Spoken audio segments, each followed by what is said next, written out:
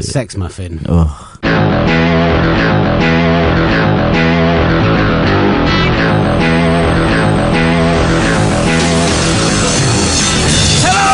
Welcome to the Gridiron Show, and in just 15 days' time we will know the winner of Super Bowl 50. But before we get to that, there's two more games. The Conference Championship, the best teams in the NFC and the best teams in the AFC face off tomorrow, and we will go through all of the big talking points from those games, as well as the news, views, and various nonsense and chit-chat. This is the Gridiron Show.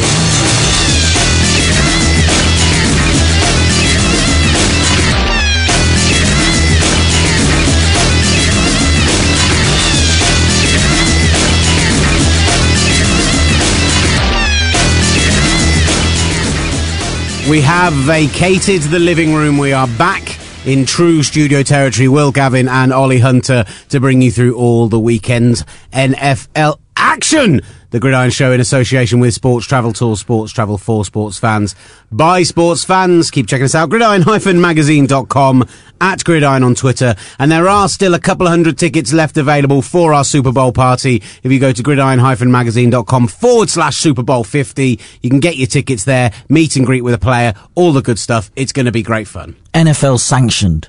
Yeah, the NFL UK official viewing party, I think you will find. Replace the Big Bash. Our party was so good last year that it put that other one that you get free tickets out of business. So the party that shall not be named. The party that will... yeah, ram it. Is that just to break my train of thought? So I just absolutely. say ram it. Anytime you speak for more than 30 seconds, I'm just going to go... Ram it. I don't know what's going on. I'm glad that we're back in the studio because you don't have access to your ridiculous soundboard. Well, some people generally were quite positive on it. Somebody even messaged me asking where they could get the app from. They loved the jungle sounds. But, idiot. You're not an idiot. It was lovely. We will have plenty of access to that when we're in San Francisco, and we've still got all our usual sound drops here as well. Coming up on today's show, we will preview both the AFC and NFC Championship game, including our man Matt Sherry, who right now is in Denver, well, asleep in a hotel as we're speaking. But in a few hours' time, he'll be traveling to Denver training. He'll be going to the Peyton Manning press conference. He'll be going to interview any players if he can get his hands on them, if they're doing any player interviews. And then he'll be coming on and joining us and doing a bit of a preview of the game. Listen, I've got a problem with this. Go on. I find it difficult understanding Sherry. How are NFL players going to do it? I'm really looking forward. I mean, really, come on. To hearing what Von Miller makes of a Hartlepool accent.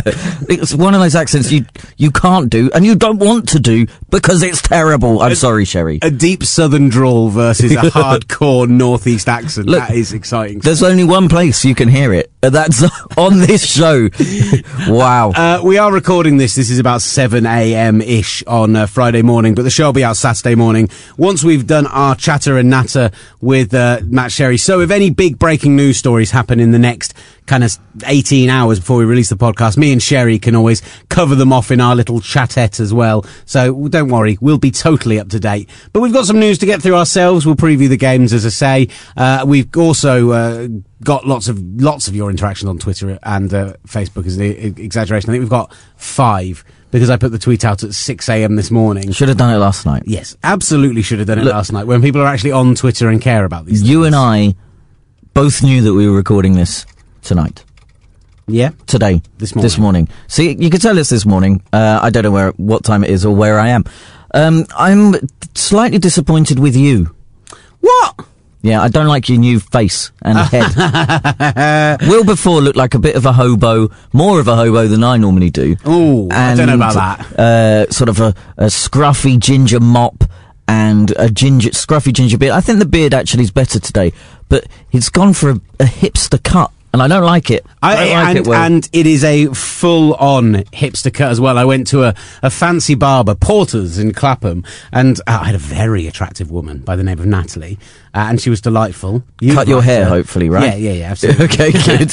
Whoa, you'd have loved her. She had piercings, and she was cool, and we had a lovely chat, and she did my hair and did a very good job and did my beard. But it was one of those ones when she does the beard, you get lowered back down in one of those classic massive leather seats. Oh no. what you're going to say now. Get the old cutthroat razor out to do the lines along the bottom and the sides. Hot face towel on to clear up the pores. It was beautiful. It was great. But weirdly, this is the weird thing about my haircut. They wash the hair after doing the initial cut, and then they style it for you. But you leant forwards into the bowl instead of being lowered back into it, and I found that weird. So basically, it's guillotine I was prone. style. Yeah, exactly. I was totally prone, and it had a lovely, like the edge of the edge of the sink. That's what it's called. Gavin had a lovely leather cushioned chin rest on it, so there was a good place to put your newly trimmed bearded face. Ooh. But still, it felt weird because I felt prone. I felt like at any moment somebody could have taken a sword to the back of my neck, katana style, and taken me out. She could have done that. Natalie could have taken me out. Luckily enough, she didn't. She was delightful, and I tipped her well. And you lived to tell the tale. Yeah, exactly. That's the main thing. I'm here today because I lived to tell the tale. And what a tale it was, ladies and gentlemen.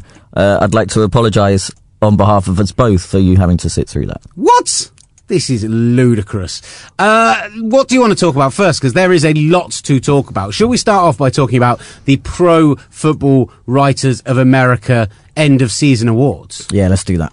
Awesome. I mean, actually, I think for my money this year, these are as close as I would have imagined them to have been, if you know what I mean. I think if I had to guess who won the awards this year, I would have probably guessed almost all of these, if not all of these, just to run through them quickly for you. And we'll go through them all, and then we'll pick apart any that you want to. MVP, of course, it was Cam Newton. The Defensive Player of the Year, well, it's only going to be JJ Watt. Coach of the Year, Ron Rivera. Exec of the Year, Mike McCagnon of the New York Jets. Assistant of the Year, Hugh Jackson, offensive coordinator, now head coach of the Browns, but formerly of the Bengals. And Wade Phillips, who his defense faced Brady this weekend. They were tied for Assistant of the Year. And then on the Rookie of the Year's front, there was Marcus Peters won Defensive Rookie of the Year, and Todd Gurley won Offensive Rookie of the Year. Todd Gurley was one that I slightly argue with because obviously I think he showed the most explosive ability. Like, he's the guy who looks like in the future he could be a proper top class NFL player. Plus, it gives us another opportunity to say, ram it. But I actually genuinely can't just react straight off the back of that. I have to kind of giggle to myself. Why? Because it just makes me laugh when you go rabbit. Right, sorry. Back into it. And I think both of the quarterbacks potentially showed more consistency over the course of a season. So there's a slight argument that he led the NFL rookies in rushing yards, rushing touchdowns. So there's some areas you can't argue with it. Marcus Peters, of course, the Chiefs cornerback who led the NFL in interceptions, was Defensive Rookie of the Year. Again, he's got the splashy statistics. You can understand why that is. Cam Newton, just to give you an idea, started all 16 games in 2015, completing 296 of 495 passes for just under 4,000 yards, 35 touchdowns and 10 rushing touchdowns. The only player in NFL history with 30 plus passing touchdowns and 10 rushing touchdowns. We had somebody on Twitter getting in touch with us and saying that they couldn't buy into the idea of Cam as MVP. Of course, forgetting the fact that he managed to have put up 500 points. One of the highest scoring offenses in the league, with Ted Ginn and Jericho Cottrey and some other guys whose names I can't remember. Devin Funchess. Yeah, Greg Olsen, but Greg Olsen's a good player. Yeah. And he said less than 4,000 yards, nonsense. Carolina easy schedule, that you can only play if you've got against you. 3, persona. What's he on about? Cam's got a great persona. I think he's absolutely delightful, and I heard some people having a go at him this week for the whole, obviously he had his baby last week. The name is slightly irritating. I did not know he had his baby. What's the name? Chosen. No. What did he choose for the name? No. Chosen is the name. Oh, dear. Yeah, that is an oh dear, but you know these things. Chosen Newton. Yeah. Not great. Couldn't have been Fig or... I can't think of another good Newton name. Damn it. Isaac. Or Isaac. Why not go for Isaac? Isaac's a great name. Undervalued and underused name these days. And I was going to hold this back until later in the show, but You can't help yourself now, can you? Yeah, no, I kind of can't. After the Panthers 31-24 win over the Seahawks, there was a moment where Cam was running round to the fans and high-fiving them, delighted at the end of the game, and a Seahawks fan at the edge of the crowd waved a 12th man flag in his face, and he snatched it off them and threw it away in just a moment of silly fun. He's got a big old grin on his face. I don't think... Look at you're watching it now on Vine. There's nothing harmful, particularly harmful. That Seahawks fan's an idiot. You got what you deserve there, pal. That didn't stop Sarah sending a RC open letter on the internet. Your wife? Not my wife, just a Sarah Seahawks Palin? fan called Sarah. Very upset by Newton's display. Dear Mr. Newton! So not Sarah Palin.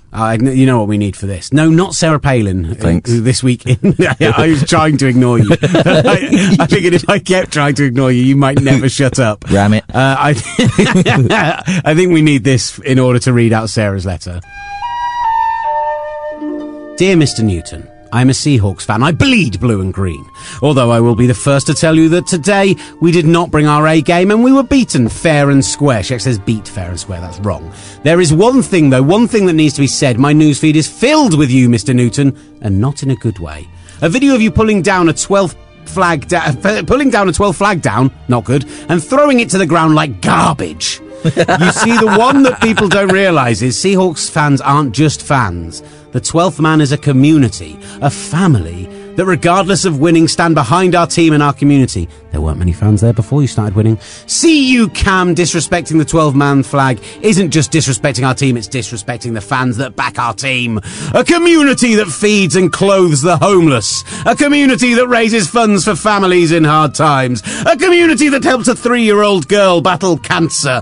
A community... That was the Bengals. A community that has more grace and respect than you could imagine. You see, Cam...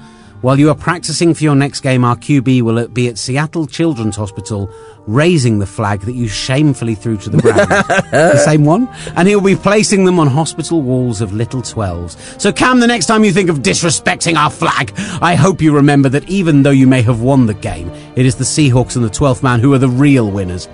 Don't think so. Win or lose, we come with class, respect, a love for the game, admittedly yes, a willingness to help others, love for God, and for those surrounding us. So, Mr. Classless Cam Newton, good luck, and may God teach you what real winning looks like. Oh, God. And does it say vote Trump at the end? It may as well do. The first point is the person who had a go at the person who said the persona message into our Twitter feed was a Seahawks fan. Thank you for pulling that down. My first point on the persona is that Cam Newton is fun and great to watch and does lots of kind of maybe slightly wacky, slightly fun things. But like, did you see when the dabbing and all of that? I think it's great fun. When he gave the ball to that little girl after the first touchdown in the game, she was amazing, so wasn't she? Yeah. It was brilliant. Compared with your quarterback, who is, yes, brilliant and seems like a delightful young man, but man, he is boring. And he's going out with Ciara and is a virgin. There are very few things in life that I will not tolerate. Ciara's definitely not a virgin, but he is. Let's not get into that. By the way, other points on that letter, though. I have some ranting points on that letter. No, I'm just saying you might want to make a time code because I swore in there. What? Did you? Yeah. Oh, I did not. I was so incensed by this nonsense that I didn't even notice you swearing. So just a few other things. It's a 12th man flag, not an American one. And if you think if you do good deeds expecting preferential treatment and recognition for said good deeds, you're doing those good deeds for the wrong reason, Sarah, the Seahawks fan. Well, there's something... And while we're on that point, Cam Newton travelled to Charleston this summer in the wake of the mass shooting event, visited families of the victims, hosted some of those families at a Panthers game this year, spent Thanksgiving serving food to underprivileged children. The 12th man and Russell Wilson don't have some kind of monopoly on doing good work in the community. Cam Newton is clearly a decent man. Forget class and sportsmanship. It's funnily enough, it's only when people talk about class and sportsmanship is when they lose. Yeah. If you'd won, you wouldn't have cared. No. I'm done now. I can finish the podcast at this point. Okay, well, there's not much to talk about anyway, so... Right, see you later. Should we go through the rest of the awards? What defensive MVP, 76 total tackles, led the NFL in 17.5 sacks? I don't even know why we're bothering with this. I'd said it earlier in the season, or maybe even last year. They should just rename it the What Award. Yeah, The JJ Watt Award. When he retires, it will be called the JJ Watt Defensive Player of the Year. Now, Mike McCagnon for the Jets is an interesting one. His moves obviously helped the Jets rebound to 10-6. Probably should have made the playoffs. Missed out at the final hurdle. And yes, he made some good moves. I think there's a shout for a couple of other guys, though. I think whilst we're talking about the Panthers, Dave Gettleman, they've drafted very well there over recent seasons. I find Exec of the Year a difficult award to give on a single season performance, because he has come in and spent 1 year, but actually you have to say that Idzik drafted a lot of the players that have done them a good job there. And kind of similarly, if you look at what Moseliak, I can never say his name properly, which is why I was maybe avoiding it, in Carolina, in Arizona has done. The impact of Veldir and Iupati on the line. David Johnson picked up in the third. All rival that kind of Brandon Marshall blue chip signing. So, and Chris Johnson as well, who had a really, really good season. I'm not arguing with him being awarded. I'm just saying there were other people who might have been worthy as well. Who's the least worthy? I think the assistants, Mike Schulen, deserves a shout for that, for the same reasons we were talking about Cam. 500 points with that ludicrously bad offense. They've given Ron Rivera Coach of the Year, so maybe it's then difficult to give the Assistant of the Year to the same sort of person. But we got into a bit of an argument with Liam Blackburn about this, and if he was up early enough, we'd probably get him down the line for this. But he believes that Arians should be Coach of the Year. And whilst I admit that they're pretty much a 1 and a 1A, Arians, this NFC Championship game is going to be amazing this weekend. I just think that what Rivera has done this season with not just the overperforming offense, but on the defense, Short, Lotulelei, Norman, Shaq Thompson, Kurt Coleman, these guys who weren't superstars going into the season. I mean, in Shaq Thompson's case, he's a rookie, and he's turned them into Pro Bowl level players, almost all pro level players. He's taken the team to a 15-1 record. They bounced back from their only loss, whereas Arizona had, I know they bounced back from their losses, but they had some bad losses and some bad wins as well. Their performances against, say, the Steelers, against the 49ers were not good wins. So Arians, yes, probably in another year would have won Coach of the Year, but it's quite a tight thing to me. And there's always the Belichick factor. Belichick never gets any votes for Coach of the Year. And whilst we love to bag on the Patriots because their fans hate it, Bill Belichick is, for what he's done with the injuries they've had and what they've managed to achieve, has had another ridiculously good season. But it's because he's almost expected to win. They're in their 10th AFC Championship game in the last 10th AFC Championship game in like 15 seasons. It's sickening, isn't it? 5th in a row. Sickening. Ludicrous. Just to pick you up, the Cardinals lost to the Steelers. Did they? Yeah, they did. Yeah, so, but the fact that they lost us at the Steelers, they lost at home to the Rams, they were beaten, annihilated as badly as they annihilated Green Bay by Seattle. I think that's some of the reasons why Arians did not win that award. Of course, it wasn't 15-1 either. We asked you guys who you thought should have won various bits and pieces. Obviously, we had Al who bitched us out about Cam. Peter Aquaviva, is that right? Aquaviva, yeah. Big Denver Broncos fan. Aaron Donald deserves Defensive Player of the Year, in my opinion. Can't argue with Watt even in a non-terrific year, but he's still top 3 without batting an eye. But Aaron Donald is a great shout. As an impact player on that line, he's been phenomenal. Nick says Bruce Arians for Coach of the Year, agreeing with our man. Could not agree more with McCagnon, says Tom Knight. Been a huge success for the Jets. Hard to argue with Cam and Watt. Coach a bit harder, Arians or Rivera, both deserving, so either was fair. And he says Mac showed huge overall change to the Jets, both on and off the field. So, yeah.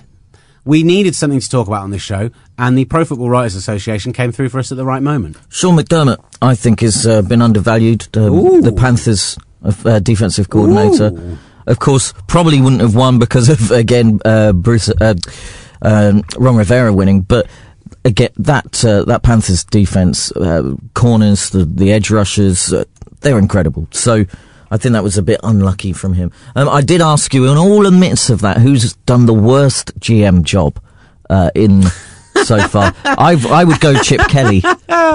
I mean, Chelly, there's a shout for... Chippy. No, not Chippy. I don't like Chippy. There's a shout for Chelly, but it's obviously Ryan Grigson. You love chippies. Right. Yeah, I do. That noise was horrendous. It was great. I do love chippies. You are correct. And what I love more is GMs making ludicrous statements, like John Robinson, who told the league this week. This is into the news section, by the way. But Ollie, give it. What have I just fallen on?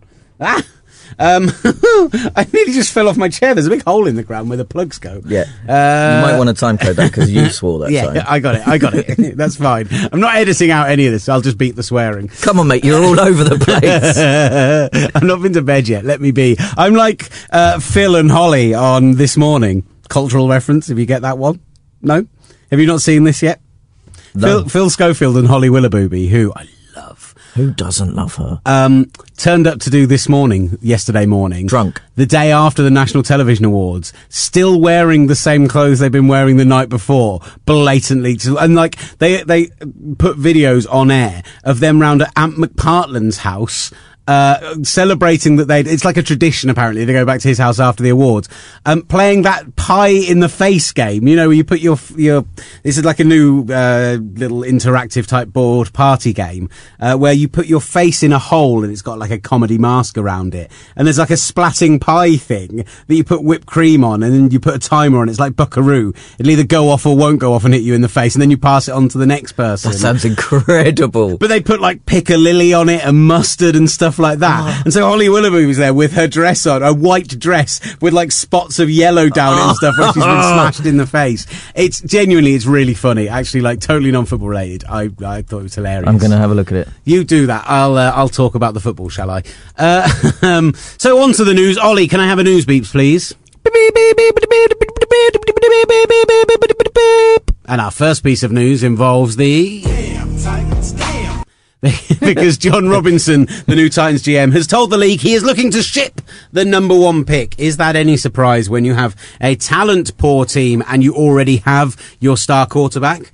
But who would they trade that number one pick with, Ollie? Because there's a lack of great QB, combined with the fact that they've got Mariota, will just kill the price altogether. They're not going to get one of those deals like a Robert Griffin III deal, or even the deal that we saw for Sammy Watkins a couple of years ago, where you get 2 or 3 firsts, you get a second thrown in as well. No one's going to want to pay that much to move up to first if it's not to get their star quarterback, because they know the value of future draft picks. Yeah, but there are some teams that already have a quarterback that also have needs elsewhere. Dallas Cowboys being one, where they really need pressure on the quarterback from the defensive side. Joey Bosa. I love Joey Bosa. Looking like that he's going to be very high, maybe number one in the draft. Dallas Cowboys, if they've got... But I think Dallas want a quarterback as well. Yeah, but they've got Tony Romo. Tony Romo's going to come back. If they can find a quarterback with value a bit later on in the draft, maybe second or third round. Second round, I expect them to go for the fella who won the Heisman. Oh, the running back. Yeah, that guy. Henry. Henry. Derrick Henry. I kept thinking Dak Prescott, but it's not him. Derrick Henry. I expect him to go to them maybe second round. I think pick up a quarterback in the third, move up to get Joey Bosa. If they're in fourth and no team takes a quarterback above them, I think the Cowboys would take Jared Goff and try and develop him behind Tony Romo for a year, because that would be ideal for him anyway, because I don't think he's a week one starter. No, I don't think so either, but I just think Jerry Jones... That would be the ultimate bold move, and I would love it. I think Jerry Jones sees more in Tony Romo and thinks he can get more out of him, and he can, because Tony's had half a season. I think the thing is that Hugh Jackson is sat at 2, wanting to take a quarterback, I imagine, for the Browns, and that's where I think Jared Goff will go. There's other teams need a quarterback in the first round: the Browns, the Cowboys, the 49ers, the Eagles, the Rams at 15, the Texans at 22. So there's definitely teams in there who need that. Whether or not they'd be willing to go up to first to get it, I do not believe they would necessarily. Yeah, I don't think so. There have been a lot of coaching changes in the NFL over the past few days, and we'll run through a few of them quickly. Just want to start off with New York, because this has annoyed me slightly.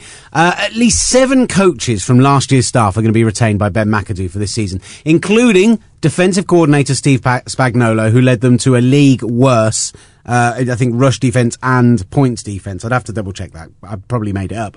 And Mike Sullivan, who is expected to be promoted from quarterbacks coach to offensive coordinator. Now, I'm not saying that Mike Sullivan's bad at his job. Didn't do great with the backups, but, that is what it is.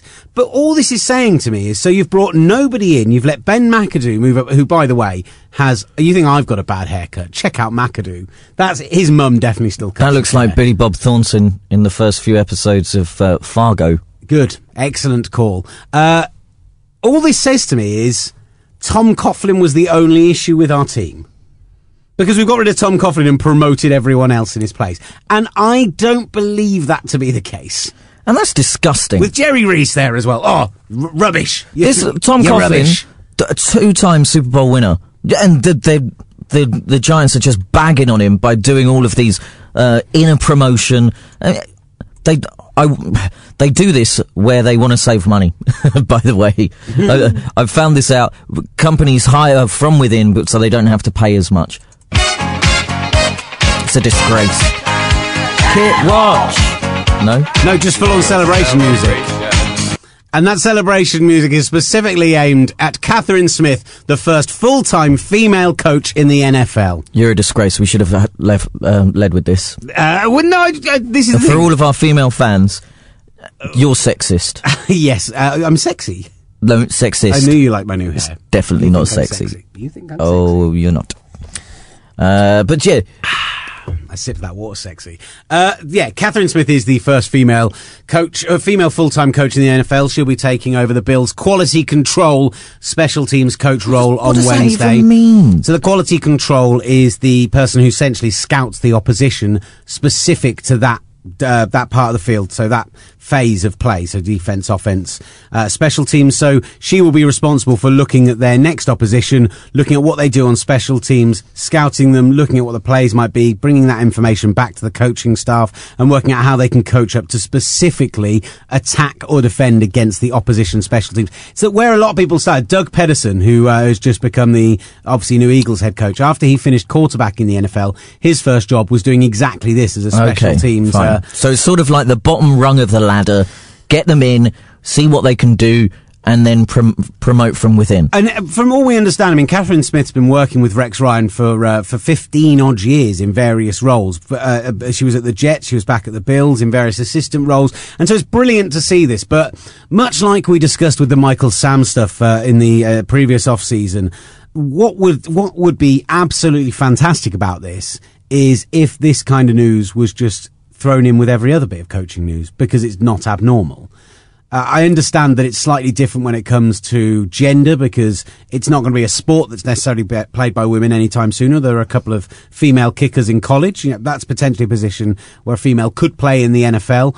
But otherwise, it'd be great when we're saying, oh, so-and-so's been hired there, just like we'd say about any man hire, and maybe rip into them for a terrible hire. I don't think this is a terrible hire. I'm just saying.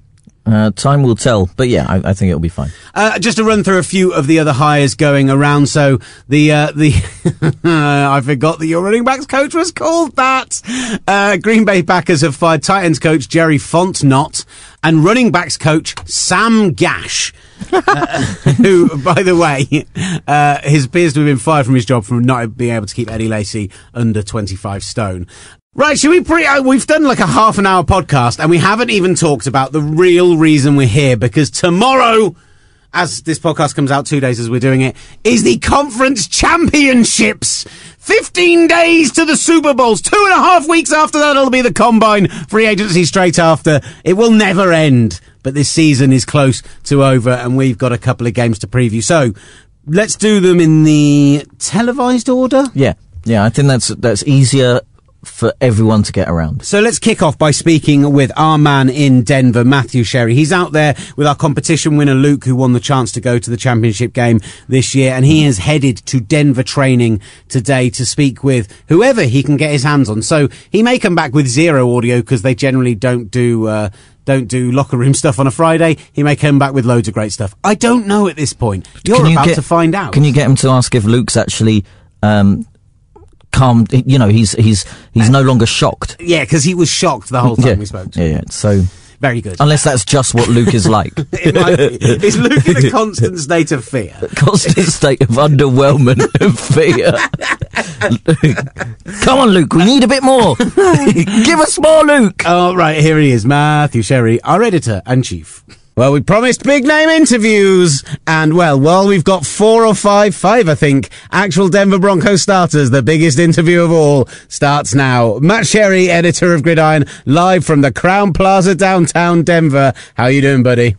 Very good. I'm very high up in this hotel, very high, and I'll hopefully be very high later on with the legalized marijuana that's available to me in Colorado. So you're up on the 20th floor of a hotel which is already a mile high in the air. Absolutely. Are you just out of breath moving around? Well, if I opened the window, I'd be sick, wouldn't I? That's the reality of it. That's how high I am right now. That is incredible. So first, you went to Denver Broncos practice today ahead of their game with the Pats this weekend. But first of all, tell us, you're in Denver. How long have you been there for? What have you seen? Is it an exciting city? Are you pumped for Sunday? I'm pumped for Sunday. It may be the most beautiful city I've ever seen. Wow, that is a claim. It's been a really clear day, so you can you've got that backdrop of mountains against a kind of high-rise city, which is cool. But yeah, I mean, I had an interesting day yesterday. I was stuck on Heathrow runway for 4 hours. We got to the runway and then we taxied back in because one of the engines couldn't be bothered to start. So the two films that I'd picked out for in-flight entertainment I'd already watched by the time we got into the air, which was fun. But yeah, it truly is a beautiful city, and while the east coast of America is suffering with a snowstorm, I watched the Denver Broncos practice in my T-shirt this afternoon because it was about 15 degrees Celsius. So yeah, it's been beautiful. Do they think it's going to be similar for the game on Sunday then? No, it's going to be warmer tomorrow than it was today. And then I'm apparently going to Colorado's Las Vegas tomorrow as well, which is this very small town in the middle of the mountains with nothing but casinos, I hear, so that should be fun. But yeah, I mean, it's going to be colder, certainly. Probably not under that kind of famous Peyton Manning 40-degree temperature. I think it's going to be mid-40s. But they reckon there could be some snow rolling in later on in the game. So what you're saying is the Patriots haven't got a chance on the road and it's not even going to be cold. That's exactly what I'm saying, yeah. You took the words right out of my mouth. Okay, talk to us through Broncos practice then, because we've got, you've sent down some fantastic player interviews. We're going to play those in as well and hear what the guys at practice had to say. But first of all, just talk about your experience getting there. What's the practice field like? What did you see? What the eye test? How are the Broncos looking at the moment? I had a really interesting journey there. I kind of had two buses. There were a couple next to me on the bus who... I think the best way I could describe them is that they wouldn't look out of place on the wire. And it turns out the Denver Broncos practice facility is right next to the courthouse where they were headed. So I was a little bit wary of them when they started talking to me, especially when I found out they were headed to the courthouse and they'd been up since 6 a.m. So turned out to be two of the loveliest people I've ever met, and told me never judge a book by your cover once again. So the journey there was interesting. But yeah, just backed against this courthouse is this unbelievable facility. I mean, didn't get to see kind of the indoor practice area because weather was fine for the guys to practice outdoors, but everything's kind of in one place. It was just kind of football heaven, really, and we managed to see 15 minutes of the practice.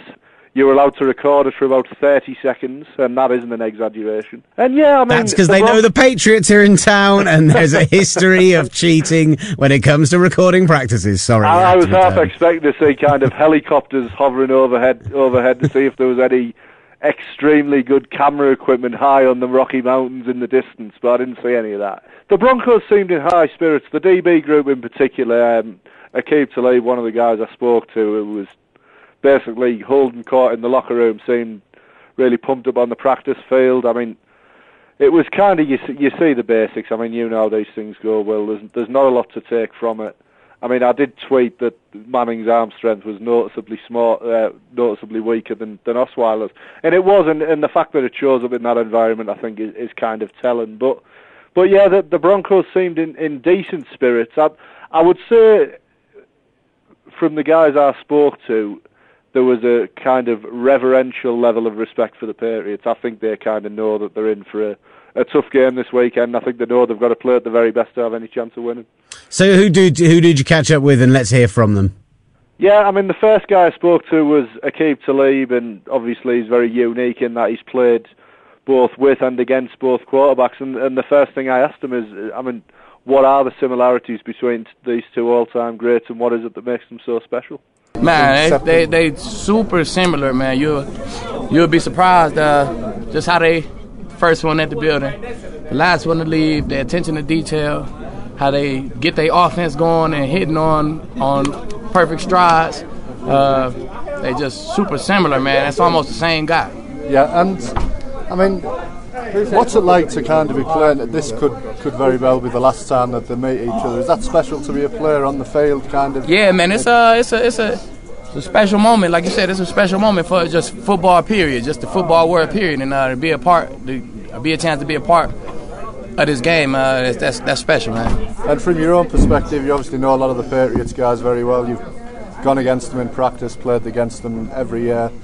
Does that give anyone an advantage because they obviously know you well as well? Yeah, man. The schemes and everything is so different. It's so different now. I don't think anyone will have an advantage. It's all on your preparation and whoever wins that matchup that day. And is the Rob Gronkowski matchup one that you would want? Yeah. I mean, I'm sure I end up on Gronk here and there. You know, I'm sure I end up on him. And when I do end up on him, yeah, definitely, it's definitely a matchup that I'm waiting for. I mean, me and Ollie break this down a little bit later in the show when we talk about our views on this game, but did we see any of Chris Harris? Because Aqib Talib, first of all, great accent, but secondly, you talked to him about the Gronk matchup then, and my fear for the Broncos is he's going to be forced to play inside and face against Gronkowski because Chris Harris is going to be limited in terms of snaps, and I think that's a negative for what they're going to do overall defensively, the Broncos. So yeah, I think it's interesting. I mean, to me, Chris Harris is probably the only cornerback in the league who I think in a one-on-one situation could match up with Julian Edelman. So I actually think Harris is a massive. I mean, the news on Harris is he participated for the second day in a row fully in practice, and he's going to play in the game. He didn't speak in the locker room. He was sat at his locker for a little while I was around. He doesn't look great even in practice, to be truthful. And I've got the feeling that, well, he definitely wouldn't be playing if it wasn't the AFC Championship game. I think the guy is basically going to play with one arm. So, yeah, I mean, Chris Harris has fully participated in practice, but I'm not sure that is the good sign that it should be. I mean, the Talib one's quite interesting. I actually think I think the Broncos' only chance is to match up Talib against Gronk, because I think he's the only guy with any chance of being able to cover him. But I think in terms of Edelman, they'll miss. I think Chris Harris I think he'll play, but I can see him being a shadow of his usual self as he was last week. Well, they'll require coverage not just from the defensive backs, but from the linebackers as well, Denver, considering how much those guys play over the middle. Am I right, Matt Sherry? You are right, Will Gavin, and that's a very nice setup to the fact that I interviewed their best coverage linebacker, the very athletic and underrated Brandon Marshall. And yeah, I mean, similar to what we've just been talking about, the first thing I said is Julian Edelman, Rob Gronkowski, as much a challenge for a linebacker as any that you can get in the league in terms of coverage, and this is what he had to say. Oh, yeah, I'm looking forward to it. You know, I mean, if you want to be the best, you got to compete against the best. So I'm definitely looking forward to this game. I'm sure everybody's licking their chops to play the best. So I mean, and if you're not, then you shouldn't be on the field. So I know all of our guys are looking forward to playing those guys, and it's going to be a good one. And how exciting is it to be part of a defence like this? I mean, you've got guys up front, guys at the back, and you and Danny kind of fly under the radar in the middle there, but have established yourself as two of the best linebackers in the league. How fun is that? Oh, it's extremely fun. You know, you know that you got Hall of Famers to your left and your right. You know, Pro Bowl guys, All Pro guys to your left and your right. So you know, it makes your job that much easier. You know, I don't mind flying under the radar. That's fine. You know, other guys get accolades. It's a team game. I know I get my respect, and that's all I care about. And having fun. You know, we win, and that's what I really care about. At the end of the day, if we win, you know, I'm happy. So, you know, it's great to play around a great defense. And how special is it for you as a guy who's kind of come up from nowhere and not necessarily been the guy at the top of the draft and that kind of thing, that journey through into becoming what you've become? I mean, I guess it's a harder road, but you're a better player for it. Oh yeah, definitely. It made me a better player and a better person. You know, just having those issues, those trials, those tribulations. You know, getting cut 3 times, and then coming to a Broncos team, but I was on the practice squad and I just worked hard. It definitely made me a better player. So. I'm just glad that they gave me opportunity. Yeah. And I'll forever love this organization for it. Yeah, and I guess the good part of that is you're in a team that wins games, and you're a part of something, and you're challenging for Super Bowls every year. And I know that it's a contract year for you. Is I guess here if finances can be worked out, because you had your pay, right? Yeah. I guess this would be the place you'd like to stay. Oh yeah, of course. I'd love to stay in Denver. It's great here. Coaches are great, the players are great, the city's great, the fans are great. Yeah. Stadium, so I mean, there's no other place in the NFL like Denver. So of course I would love to stay here. And just a final question on Sunday's game. As a linebacker, kind of, there's a real kind of read and reacting to quarterbacks. Tom Brady's obviously one of the best and brilliant at misdirection. How much of an extra mental challenge is that when you're on the field? Obviously you're trying to play with instinct, but you have to be a lot more alert, I guess. Oh, it's huge. It's huge.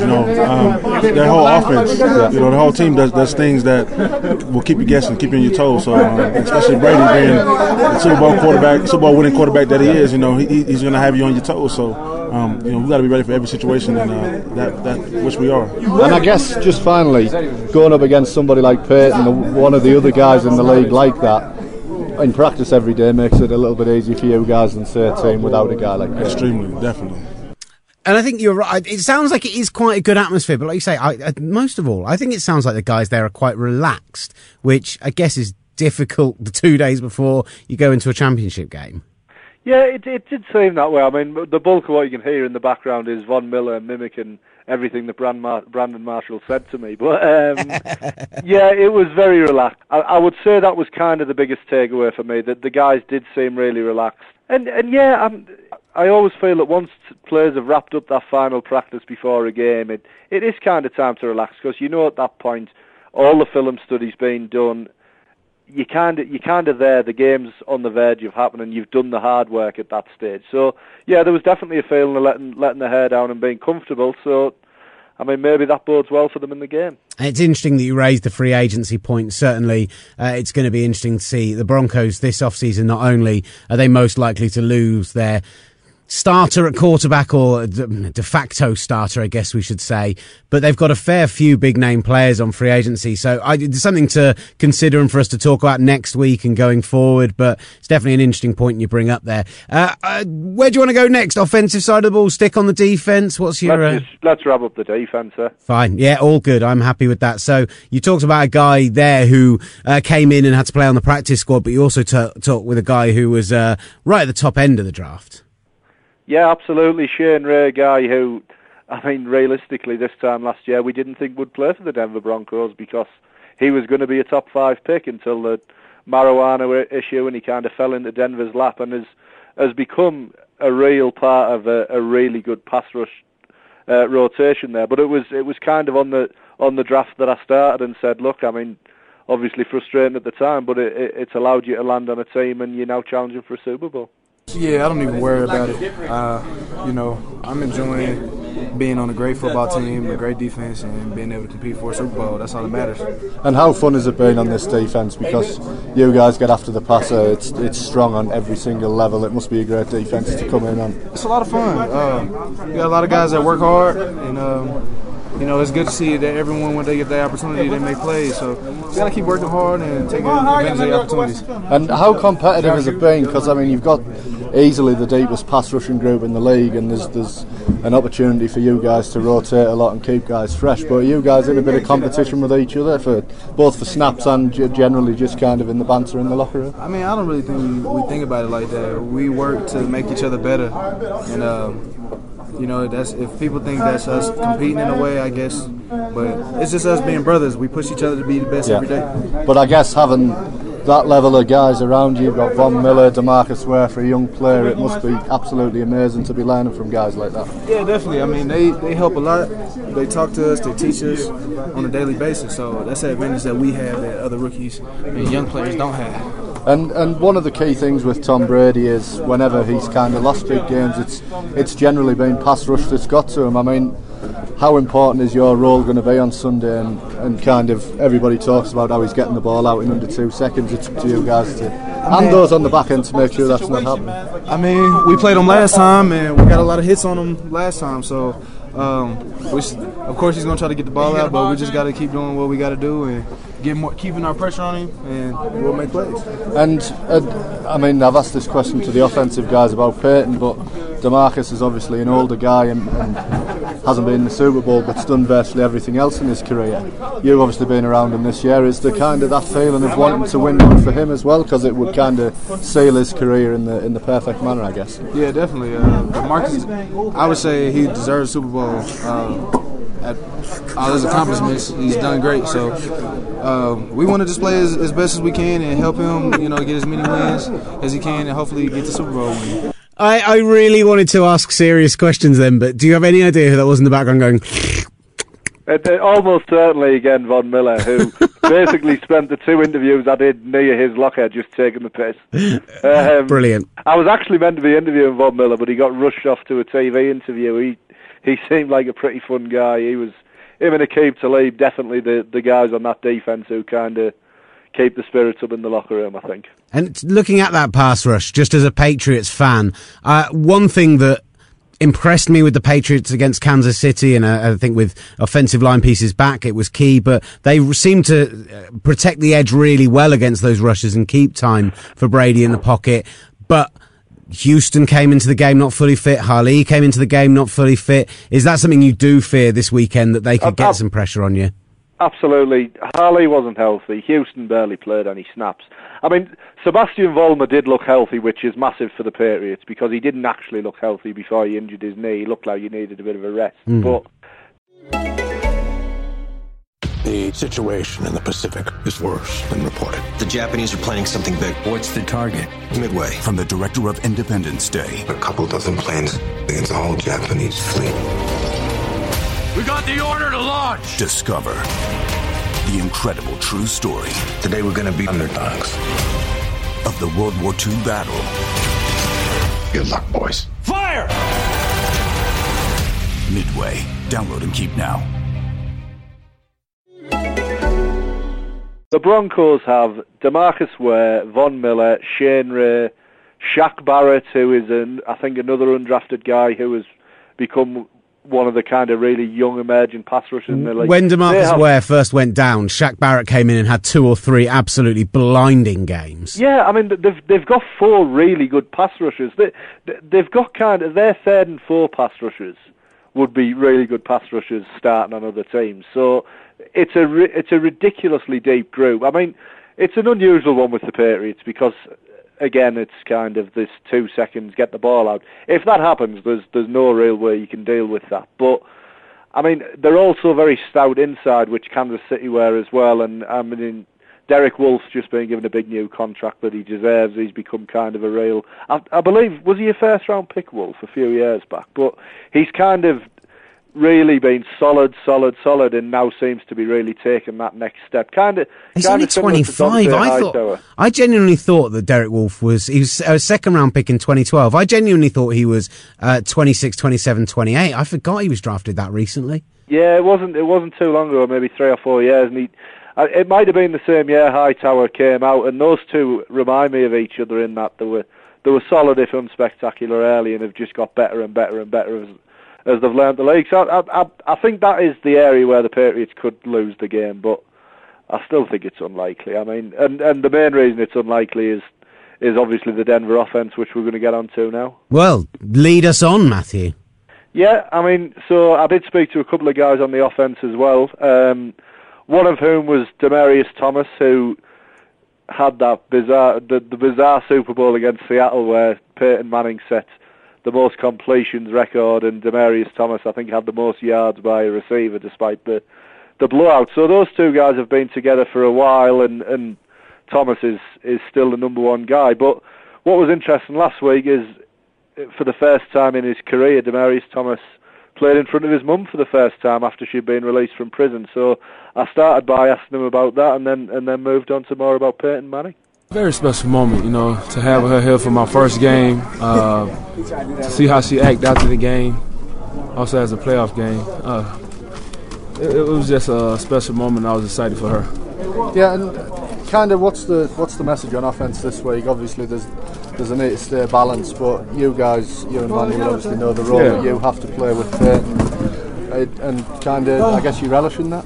Yeah, we are. And I think our main thing is to go out and make more plays than we did last time. Score points, don't turn over the ball, and just be playmakers that's receivers, have one of those games. Yeah, and you were lined up a lot on Logan Ryan in the last game. How did you enjoy that matchup, and is there anything that you've kind of spotted on film this week that you think you might be able to take advantage of? It was a great matchup. I look forward to it, and I just got to go out and make more plays than I did last time. And we'll see how that goes.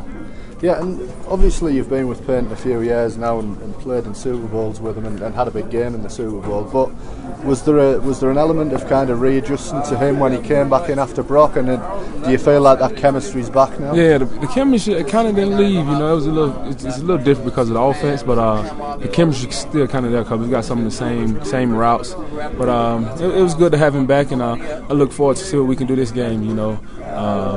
Being able be his third time back, being healthy in the offense, and see what happens. And just finally, as a guy who's obviously been around Payton for a few years now, is there a feeling, obviously you want to win a Super Bowl, but is there a feeling of it may be Payton's last chance and you'd like to win it for him as well? Yeah, that's big. This might be his last year, and I can say that the 4 years I done played with him, it's been great. I done learned a lot. He was a great leader. I learned so much from him. So, just want to see a guy like him go out because he did it the right way. He's one of the best in the game, first ballot Hall of Fame. So it'll be great to go and make it to the Super Bowl and win it for him. No doubt about that from Demaryius Thomas's perspective. I have to say, every time you say film instead of film, it makes me laugh. Not because you're wrong, because I get it's an accent thing, but I just think, what do the Americans think you're saying? That is interesting, actually. Yeah, maybe I need to. Whenever people criticise my accent, I kind of rally against it by going further the other way. But I think when I am in America, I might need to kind of think about some of those things and how I present them. Let me tell you why I thought about that, because we've been feeding in from your first question on these interviews, but your question that you asked him, and I'm just going to play it now. Obviously the big storyline was being able to have your mum there for the first time. How special was that for you? Very special moment, Fair play to Demaryius Thomas for knowing who you meant when you said your mum there. Mum, your mum. Because when I heard it the first time, I thought I said your man there. I thought you meant having Peyton Manning back in the side. And then when he said, yeah, it was great being able to play in front of her for the first time. So what? And then I went and looked up the story and realised you meant about his mum being out of prison. Genuinely, I was confused by it. So Demaryius Thomas figuring it out was superb. Absolutely. He was lovely, actually, Demaryius Thomas. One thing that stuck out in that interview is, kind of never said it, but he was really poor in the first game against the Patriots. Logan Ryan actually had his best game as a pro, and Demaryius probably had his worst. And it was really interesting to kind of see him sort of beat himself up somewhat and say, I need to make more plays. Because he does, he's going to be a big part of what they try and do this week, and he needs to have a much better time of it than he did last time. But I thought, it was just brilliant to kind of see his face light up talking about Peyton. You can tell there's a real connection there, and obviously he was such a big player in that record-breaking year. And you can kind of see how much love he has for Peyton Manning. Very different to the next guy I interviewed, Virgil Green, who I asked the same question of just kind of how nice would it be for Manning to win a Super Bowl. And yeah, it was a very different answer, and one that surprised me, and one where I wish I also had the video, because his facial expression very much told the story of what he was saying as well. I focus so much on myself and my own job. I want to win this for me, first and foremost, and then I would like to see Peyton get another one, but first and foremost, I want a ring for myself. Peyton's got one. I still got to get one. Brilliant. Thanks very much. I love that. Was a brilliant answer. And what a great voice as well, Virgil Green, probably. Well, I'd love to say the voice was the reason I interviewed him. Actually, him and Vernon Davis were stood side by side, and Vernon Davis was very receptive to giving interviews, and I thought, there's a guy that's won a Super Bowl, but he played one snap last week, so I'm going to get the guy next to him who actually might have an impact on the game. So yeah, that was interesting. And I'll tell you, we did Vernon Davis when we were out in San Francisco 2 years ago. It must have been the season before they moved into the new facility, but we interviewed him at the practice facility down there, which you'll see when we're in San Francisco next week. Is an amazing facility, the whole thing, not just the stadium. But he's a great interview, Vernon Davis. It's just a shame we got him right at the tail end of his production, and not long after we spoke to him, he fell off a cliff and didn't didn't really do anything ever again. So yeah, no doubt, and I thought Virgil Green was good fun. So we as always, with everything we do on this show, and this is going to be the longest show ever, and I'm sorry, but you're going to have to deal with that, people. I hope it's well, you enjoy it. We're all just kind of clamouring to talk. It's going to be 3-hour epics every day, isn't it? See, I'm thinking much more like 25-minute epics every day because we want to get down to the pub, but we'll see how that goes. Just final thoughts from you. Like you saw what you saw in Denver today. Me and Ollie are going to break down our thoughts on the Patriots-Broncos game, but just in as shorter terms as you can sell it, why should people be excited about this game on Sunday and why the Patriots obviously going to win? Why should they be excited? Because we are about to watch probably the closing chapter of the greatest rivalry in this sport's history, and maybe one of the greatest in all of sports. I mean, it is still Peyton Manning, Tom Brady. It's not. Who knows? Maybe it is how it should end. Maybe Manning performs brilliant, and we get the great game that you kind of hope for. But either way, it's kind of a special time to.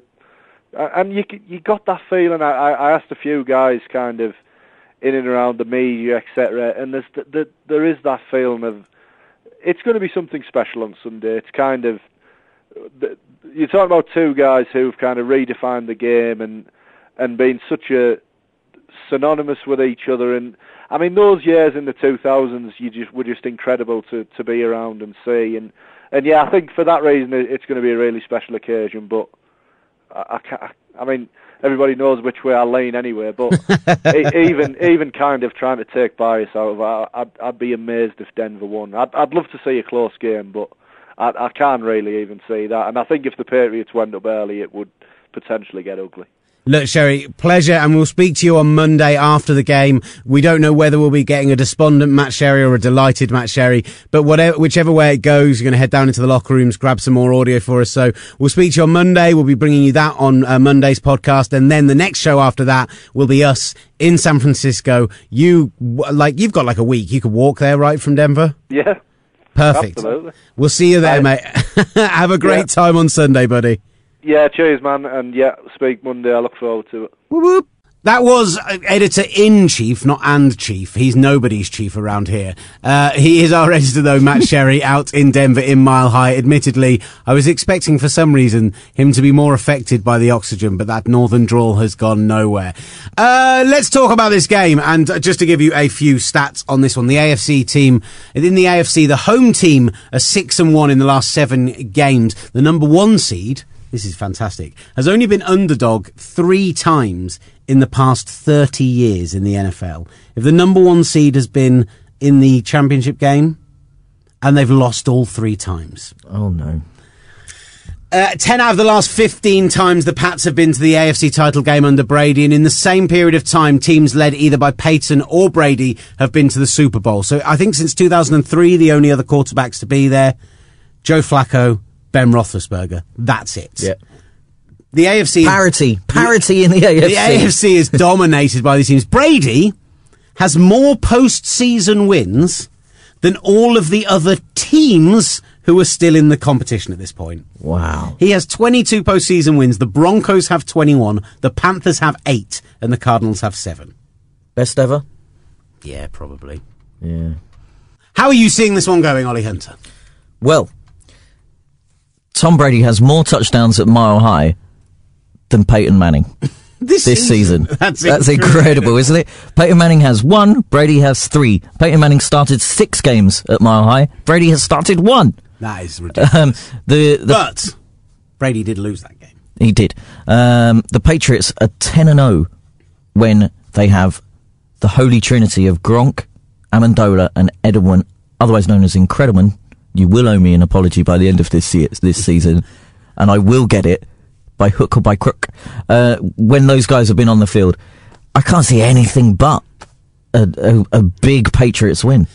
There's a few factors on the offensive side of the ball that are going to be key here. The first thing, Brady, when you mentioned it already, when those guys are in the lineup, particularly Gronk, particularly Edelman, he's getting the ball out of his hand half a second quicker. Now, it doesn't sound like a huge amount, but going from 2.5 seconds to 2 seconds, when you've got the likes of Von Miller and DeMarcus Ware coming at you. I mean, Von Miller said he only needs a second to get to Tom Brady. I'm not sure he can count. How's he going to do that? He's a great pass rusher, but like mathematically and physically, that's almost not possible. So if he can get it out in 2 seconds, and the difference as well with Gronk and Edelman on the field is those routes tend to be hitting a guy in stride.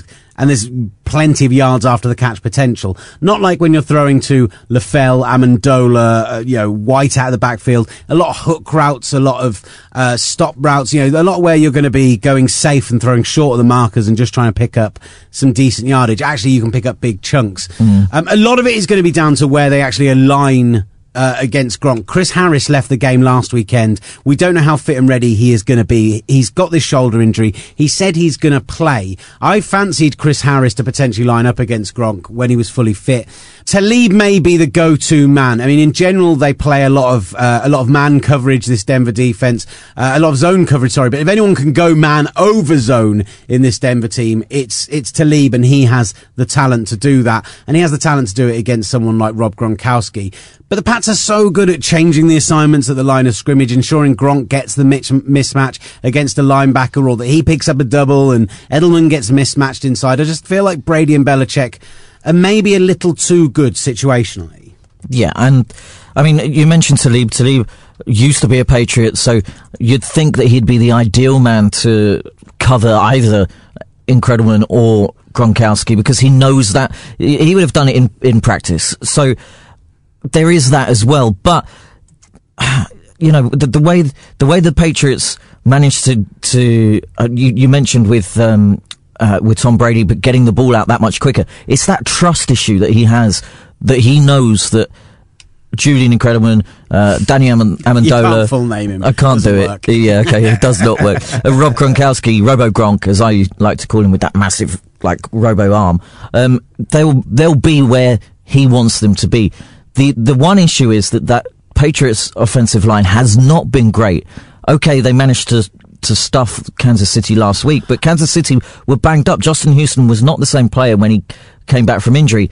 Up against DeMarcus Ware and Von Miller, that could be where the game is won and lost, unless it's on Peyton Manning's hands. I think getting Sebastian Vollmer back was massive for them, because they were so much better at setting the edge on the offensive line. And we're going to talk about Carolina in a bit and what they do with their offensive line. But actually, when they had that full personnel out, you've got to almost be relying on Denver that you're going to get some pressure up the middle, and that's going to be the difference if they face, say, Carolina in the Super Bowl, as and when they probably get there, is that there'll be a lot more internal pressure. That Broncos pressure does tend to come from the outside. They can blitz safeties, they can blitz corners, as well as bringing off their standard edge rushers if they bring 5 or 6 guys. So there's lots of options, but that was what the Patriots were very good at, combined with Brady getting the ball out quickly. I genuinely feel like if Chris Harris is back and fully fit and playing slot corner against Gronk, he can almost man mark him, and he won't ever mark him out of the game, but he can make him a lot less impactful.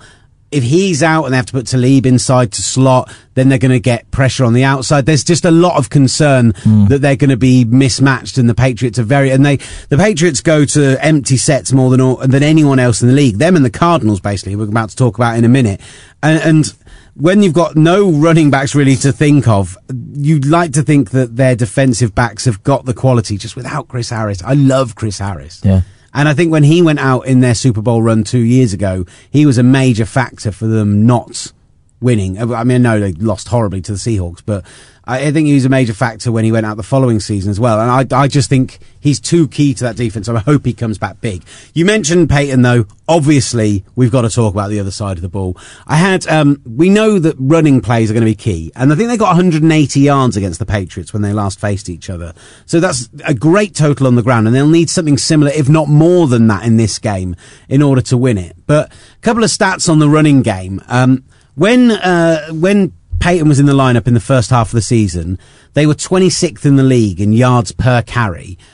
In the second half of the season with Brock Osweiler in, they were 9th in the league on yards per carry. And this is because Peyton isn't there. They can basically play that stretch offense that Gary Kubiak loves so much more easily, because Brock Osweiler's coming from directly under centre. He only has to take 3 steps back, and the running back is only running 3 yards before he hits the line of scrimmage. Now, when that's CJ Anderson and he doesn't have the same pace as Ronnie Hillman, and he's the big banger, that's so much more suited to him. And I think he's the better running back of the two. When you've got Peyton often coming from the shotgun, not coming in under centre, less mobile, the running back is picking up 6-7 yards behind the line of scrimmage. That means they have to hit the line a lot later. The defense have a lot longer to react. It's a very good running defense, the Patriots defense, when they've got all of their linebackers in there. And I just feel like Ronnie Hillman's not good enough to beat them, basically. But CJ Anderson might not be fast enough to beat them if he's forced to come from so much deeper with Peyton. Yeah, and the thing with the running backs is it would have been more yards that they would have got against the Patriots first time round if they'd had a different guy other than Hillman, or that CJ Anderson was brought into the game a bit sooner. They are persisting with this committee. Last week, 15 touches for Anderson, 16 for Hillman. And Anderson had that big 34-yard run, but other than that, both are rushing for under 3 yards per carry. And that is worrying. That's, honey chow. That's worrying. Actually, I thought before Peyton Manning and Anderson managed to get that touchdown last week, I thought I'd written a tweet saying it's time for Brock o'clock. Yeah, and yeah, I don't think they take Peyton out, and this is going to be his last ever game if the Pats win. And I'm picking the Pats to win this. They've only got a 3.5 point line. I would bet with the line as well. Give them those points because I think they'll win this by at least a score. The one area that the Pats could be slightly weaker is Gerard Mayo has been placed on injured reserve. He was brilliant over the top in the game against the Chiefs, able to play in that hook curl area, view the pass, potentially run delay blitz, come up and stuff the run in the middle. He was out, and you feel like, do they have the personnel to fill it in? Yes, if they have a fully fit defense, but we just don't know what those linebackers are going to look like. I think the Broncos to win this are going to need big chunk plays like they did against the Steelers. And the Steelers gave them that a little bit by allowing them the kind of medium to medium deep routes. They played very deep with the two corners, William Gay and Allen. They stood off quite a bit, and you saw the Broncos picking up quite a few kind of 10, 15, 20-yard pass plays. But they need to pick up bigger chunks than that. I think they actually need to break off those kind of 35-yard runs like they say. And if they haven't got 3 or 4 of those types of plays in this game, I don't think they've got enough offense to beat what the Patriots have on offense. And I see the Patriots winning by as many as 2 touchdowns. Yeah, I can't disagree with you there. The one caveat is they cannot have as many drops as they did last week. 8 drops last week, which is insane. And a lot of those drops were wide open drops. They weren't difficult. They weren't difficult. I don't know why you're doing that. They weren't difficult drops. And if you catch those especially at the beginning of the game, and especially last week, the game could have been far further out of sight. And Peyton Manning didn't have as bad a game as everyone's making out. And his arm... Yes, Ollie Hunter. And his arm strength, I think, is still there. There was one... I don't agree with that. No. There was one shot down the middle that Emmanuel Sanders did catch, and that was a gun. Yes, so it was a gun, but it was low and it was short, and he could force into that. It's when he's got to throw those deep throws, and he's almost like he's throwing a javelin in his body motion. It's not coming from the arm; it's coming from his whole body to heave the ball downfield. That's where my concern is, and I think you're absolutely nailing it when you talk about the drops, because actually the Broncos drops continued and persisted throughout the game. They had 8 drops. Actually, they had very few in the fourth quarter when they came back and won the game. I think they only had 1. But the Patriots had 5 drops last week, which is high for the Patriots. 4 of those drops came on the first 2 drives. How many were Brandon LaFell, though? Felt like, no, Julian Edelman was 2 of them, because it felt like they were getting back into stride, and it felt like they were getting back into trying to rediscover the offense with everyone back in there and against a competitive defense rather than against their scouting team and all of those factors that come into that. And the difference with the Patriots is they learned what they needed to learn in that first quarter and then exploited it going forwards from there, whereas the Broncos didn't necessarily do the same thing. So you look at the drop numbers, you think, well, the Patriots had drops last week, but the way they all came very early in the game almost gives me more confidence in Brady than less confidence because of the numbers of drops. So I just want to ask you one final question on this, because I know we talked about it quite a bit, and we've spoken. There are only 2 games. We can talk about these plenty. However, the Patriots only ran, I think it was 13 times, a couple of times from Brady, which doesn't really count as a run. That's a design run. It was always a scramble. Always a sneak. A scramble or a sneak. So 42 times thrown. I think he threw 19 times on the trot at the beginning of the game. They match up really well against the Denver Broncos passing defense. Are we going to see Bill Belichick ground and pound? Will it be Steven Jackson, James White, just to troll everyone? Are we going to see this from Steven Jackson's going to get 150 yards and 3 touchdowns? Is it going to be? Is it going to be like that? That's what everyone's saying. It's all going to be done in the air, Gronk and Incredible, but actually we're going to see Jackson and White pound it out. The perfect Patriots game, basically. Yeah. No, it's not going to be that. I'll say that now, and it probably will be. I from a neutral's perspective, I do want to see Peyton go to the Super Bowl one more time. Hopefully, even win it one more time. But actually, I'm all about the NFC action, because the NFC Championship game kicking off at 11:40 p.m. Sunday night is bombastic. NFC, Arizona, Carolina Panthers. Arizona are 7-1 on the road this season. The Panthers have won 12 in a row in their own house. And the NFC home team in the last 7 games is only 3-4. And the last 8 straight NFC title games, the score has been less than a touchdown. It's so much the better conference. Yeah. I think there might be some NFC bias in here, but I am very much the sort of person who I like to see variation, and I like to see, like those stats we gave on Manning and Brady. That's great. They are both obviously incredible quarterbacks, but that's on the rest of the AFC for not stepping up and making a difference and getting involved. And I think there have been teams who have showed potential and never quite grown into those roles, like the Bengals, for example. But the NFC has been very changeable over that period of time, and we haven't seen the same teams over and over and over again. And I think that's key for why I get more excited about the NFC. And I'm really excited for this game on Sunday. Do the Seahawks beat the Patriots if it's played tomorrow on a neutral field? On a neutral field, no. Okay, in Century Lane? I actually kind of feel like if they played that game 10 times, they'd almost split it 5-5. I think the Patriots would beat them over, if it was a 10-game series, the Patriots would beat them over 10 games because they'd learn what they were doing better and scheme for them better, and that would be all down to Belichick. Maybe a 3-game series, I'd see the Pats taking 2-1 or something like that. But it's tight. That's a very tight pairing. About the Broncos? No, the Broncos get smashed by the Seahawks. So it would be like Super Bowl 48. So what we're saying is, the NFC have 3 of the top 4 teams in the NFL right now.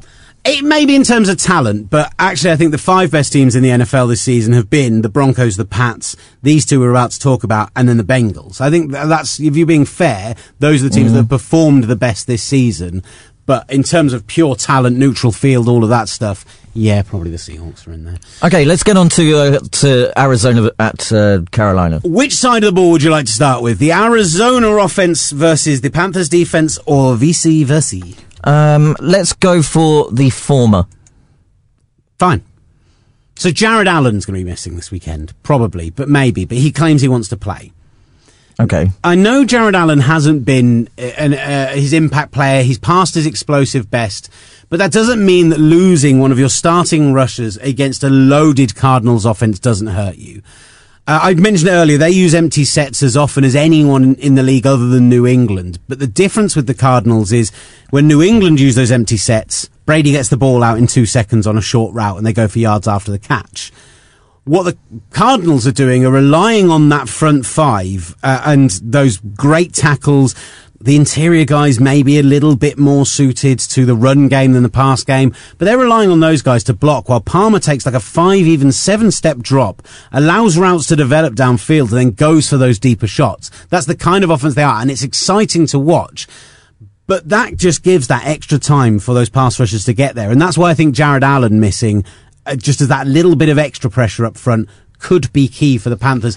Not also, missing, but maybe not at full speed. And also what Jared Allen does really well, and we saw it last week against the Seahawks, that he spots when it's going to be what kind of play it is. So there was one play where it was going to be a quarterback check down to the left-hand side, right-hand side for Jared Allen. Jared Allen didn't bite on it, withdrew the pressure. He was going to he covered the guy, which forced Russell Wilson out to the right, and the Panthers managed to flush Russell Wilson out, and it was busted play. It was a busted play, but it could have been far worse had Allen, bit on it and not done what he actually did. So it's kind of things, an option toss play. Yeah, and it's kind of things like that where he doesn't get the credit because someone else made the tackle for loss, but actually it was his movement there and his experience and his nous and his football savviness which forced the play elsewhere, and that's the kind of thing that they will be missing.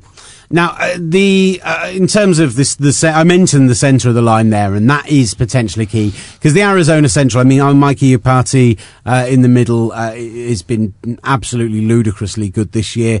We saw what impact his injury had, but they are set up for the run game there, and that's why Chris Johnson was so good early in the season, and that's what he offers. But we mentioned them so much this week, in the last few weeks already. K1 Short is an absolute superstar. Star Lutulele is not that far behind.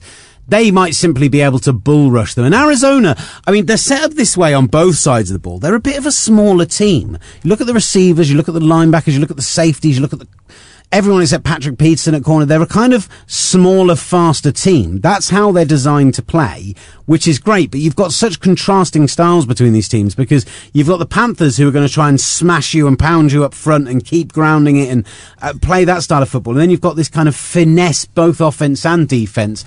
And Palmer will, if they can push Palmer off his spot with the internal pressure, and if that thumb's still causing him some problems, that is where the Cardinals might struggle. Now, the Panthers' injuries at secondary do not help them. Charles Tillman out, Ben Wickery out. We know Josh Norman's still in there, but when you're relying on your fourth and fifth string corners to be filling in on the other side, I think it's going to be fascinating to see what they do with Josh Norman, because you can't throw to the middle of the field with those safeties there. The safeties are so good. So they're going to be looking to find space on the outside. So what does Norman do? Does he follow a number one guy? Does he cover a side of the field? And Arizona, what they're brilliant at when facing up with that sort of defense, where they play a cover 2, cover 3 in the defensive backfield, and it's relatively obvious what they're going to be doing. They're the exact opposite of Green Bay in terms of they go for stacked receivers, trip receivers, condensed sets. These are playing very tight to the line, which forces the safeties and corners to play tight, and then running routes that go to the outside, post routes and corner routes, and those sorts of things where you've got guys crossing each other, you've got guys crossing safeties, they're confusing the defense, and they're creating their own space on the outside, forcing the corners to play inside. And I can imagine Arizona winning this game and scoring like 3 or 4 massive touchdowns, where they're just going to find space on the outside against a third or fourth string corner and be able to exploit that. So that's kind of, the Panthers defense have to be clever and try and not fall for all of that trickery. And there is potentially that. I can't see them running the ball very much at all, Arizona. The Panthers front is too good. David Johnson, I think, ran something ridiculous like 18 touches for 30 yards or something. 16 touches for 6 yards or something nonsense last week. The Green Bay rush defense has been markedly better in recent weeks, and I think we see that it's very similar, actually, that rush defense to what the Carolina defense actually has. I think we'll see a lot of David Johnson out of the backfield as a passing option. So we'll see. And they've got Ellington for that as well. We've got Ellington for that as well. How worried are you about Cortland Finnegan? A lot has been said about him. He did come up with a pick, I think last week or the week before, but I don't think he's good enough. I think he'll be shown up by Double J Brown, as it were. Michael Floyd as well, who's had one of his best seasons. The Fitzmagic. Michael Floyd has been insane this year. Generally, Michael Floyd, and Bruce Arians said it, he would have a 1,500-yard season if he played every game this year. I'm angry with the lack of Fitzmagic drop. No, well, I'm sorry, but I'm getting seriously nailed down into. I love it when there's only a couple of games left, because we can actually get this deep on That's it. true. And I'm not trying to have to just sum things up in 3 minutes so as not to bore people. So Fitzmagic. Give the people what they want, i.e. me. That is what the people need. So I believe David Johnson will only be used for balance. Threat of doing it creates some space, potential for play action, all of that stuff, but I don't see him having a big day running the ball. So this side of it is so exciting and so up in the air. And we haven't even got to the other side of the ball! It literally is up in the air, because we'll see a lot of passing, lots of trickery, which makes things really interesting. Oh, wow. I'm even more pumped for it now than I was. Let's move to the other side of the ball. What do you see the Panthers doing which is going to upset this? Pretty much, it's been an incredible defense this whole season. So I've been on the phone to Ron Rivera and I've been on the phone to Mike Schuler, and I've told them this is how to set up for your game plan. Okay. I've told them exactly what they need to do, and will work. I'm convinced of it. It's all about Greg Olsen early, and I will explain why. Because if you get the short passing game going early, get the linebackers and the safeties matched up on Olsen, you leave that little space for the run game. Those draw plays, those inside runs, those misdirection runs that they love running with Jonathan Stewart. Well, and Jonathan Stewart, crucially, he did tweak something in that game against Seattle. He will be back this week. Get in. So, I said it already, they've got a well-coached, flexible, smaller defense. But that power running game of the Panthers, they play much more heavy sets than anyone else in the league, and leaving the second tight end in Dixon and leaving the second running back or the full back in to support the offensive line, having 7 there up front to block for their guy. If you're finding Olsen early, if Olsen gets 2 or 3 passes in the first couple of drives, you're forcing the linebackers who are so good and those safeties who are so good to sit back slightly deeper. Combine it with the lack of safety rotation because they've lost Tyrann Mathieu and Rashard Johnson's going to have to play a lot more snaps, and combine those two things together and they could have one of those days where they get 160, 170 yards on the ground. Cam Newton might be able to open up for both some designed runs and some scrambles. They need to basically keep this defense honest by making them sit back a little bit. I mean, and the thing is, the run defense has actually been brilliant this year. Dion Buchanan is amazing. They play a lot of what they call condensed bear fronts, which is where the defensive tackles come inside and play very tight and stuff the centre of the line because they know they've got the safeties who can cover the outside, and they've got Dion Buchanan, specifically the money backer, as they call him. So if the run decides to go to the outside, they know they've got the fast guys who can cover that. But like last week, because they use so many heavy sets, I just think they're going to be able to force Arizona's defense back. I just think it's almost going to be like a ruck or a maul in rugby, and I think they're going to be able to open up those lanes. And once you've got running back breaks to the second level, there's the chance to break up a big 50-yard run, 60-yard run like Jonathan Stewart did against the Seahawks. So that's how they win this game. I don't think they'd win it throwing it to Ted Ginn and Jericho Cotchery. I know those guys have done brilliantly this season. I know Devin Funchess has really come into it, and I know Mike Schuler's done brilliantly with them. But they win this game ground and pound them with Greg Olsen. That's how you're going to beat this team, I believe. We've saw Cam Newton do a lot of busting up the gut for... We've seen a lot of Eddie Lacy busting out the guts. Yeah, well, we have. But busting up north-south to get either a crucial third or fourth down. How well equipped are the Cardinals in stopping that kind of play? A short gain for a new set of downs. How equipped are they at stopping that? I don't know what their third down rate's been like this season, the Cardinals. I mean, they're so well coached. This is the thing with both of these teams. We are really picking hairs. All these things we're talking about being weaknesses, and anywhere on the field. I mean, the guys who are talking about being weaknesses in these teams and the areas of weakness.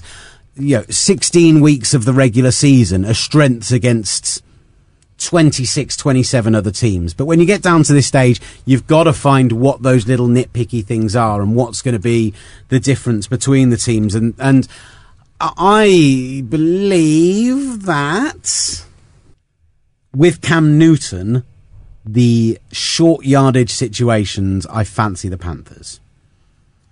Because he's basically the best goal line running back in the league, and short yardage situations is kind of like goal line situations. Yeah. That's the justification in my head. Yeah. And the best ever quarterback in a rushing situation. Is it something like he's got 50 touchdowns, which is more than He's an utterly ludicrous. Yeah, it's as much as Steve Young or whatever. So his every time he gives out a ball to somebody in the crowd, he pays a fine of just over $5,000.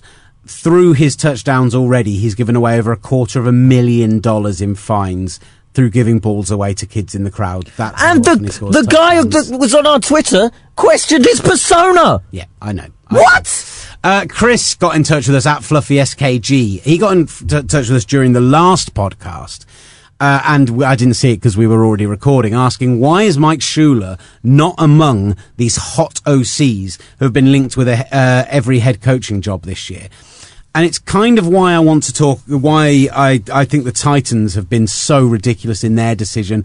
And a couple of other teams, I think the Eagles potentially as well. Okay, they want to bring Doug Pederson, not calling him Peterson, it's not a T, back to their team because he's got the familiarity. But I have no clue why these teams who aren't taking one of the big names don't wait until the season's over, because you can't speak to these guys without team permission whilst they're still in the playoffs. Now, for example, the Bengals gave Hugh Jackson permission to talk on the Sunday regardless of whether they won or lost. They lost, but he would have been able to have talked to the teams, not been hired. And I think that's the same that happened with Doug Pederson, actually. I think they decided they were going to hire him before the Chiefs were out of the playoffs as well.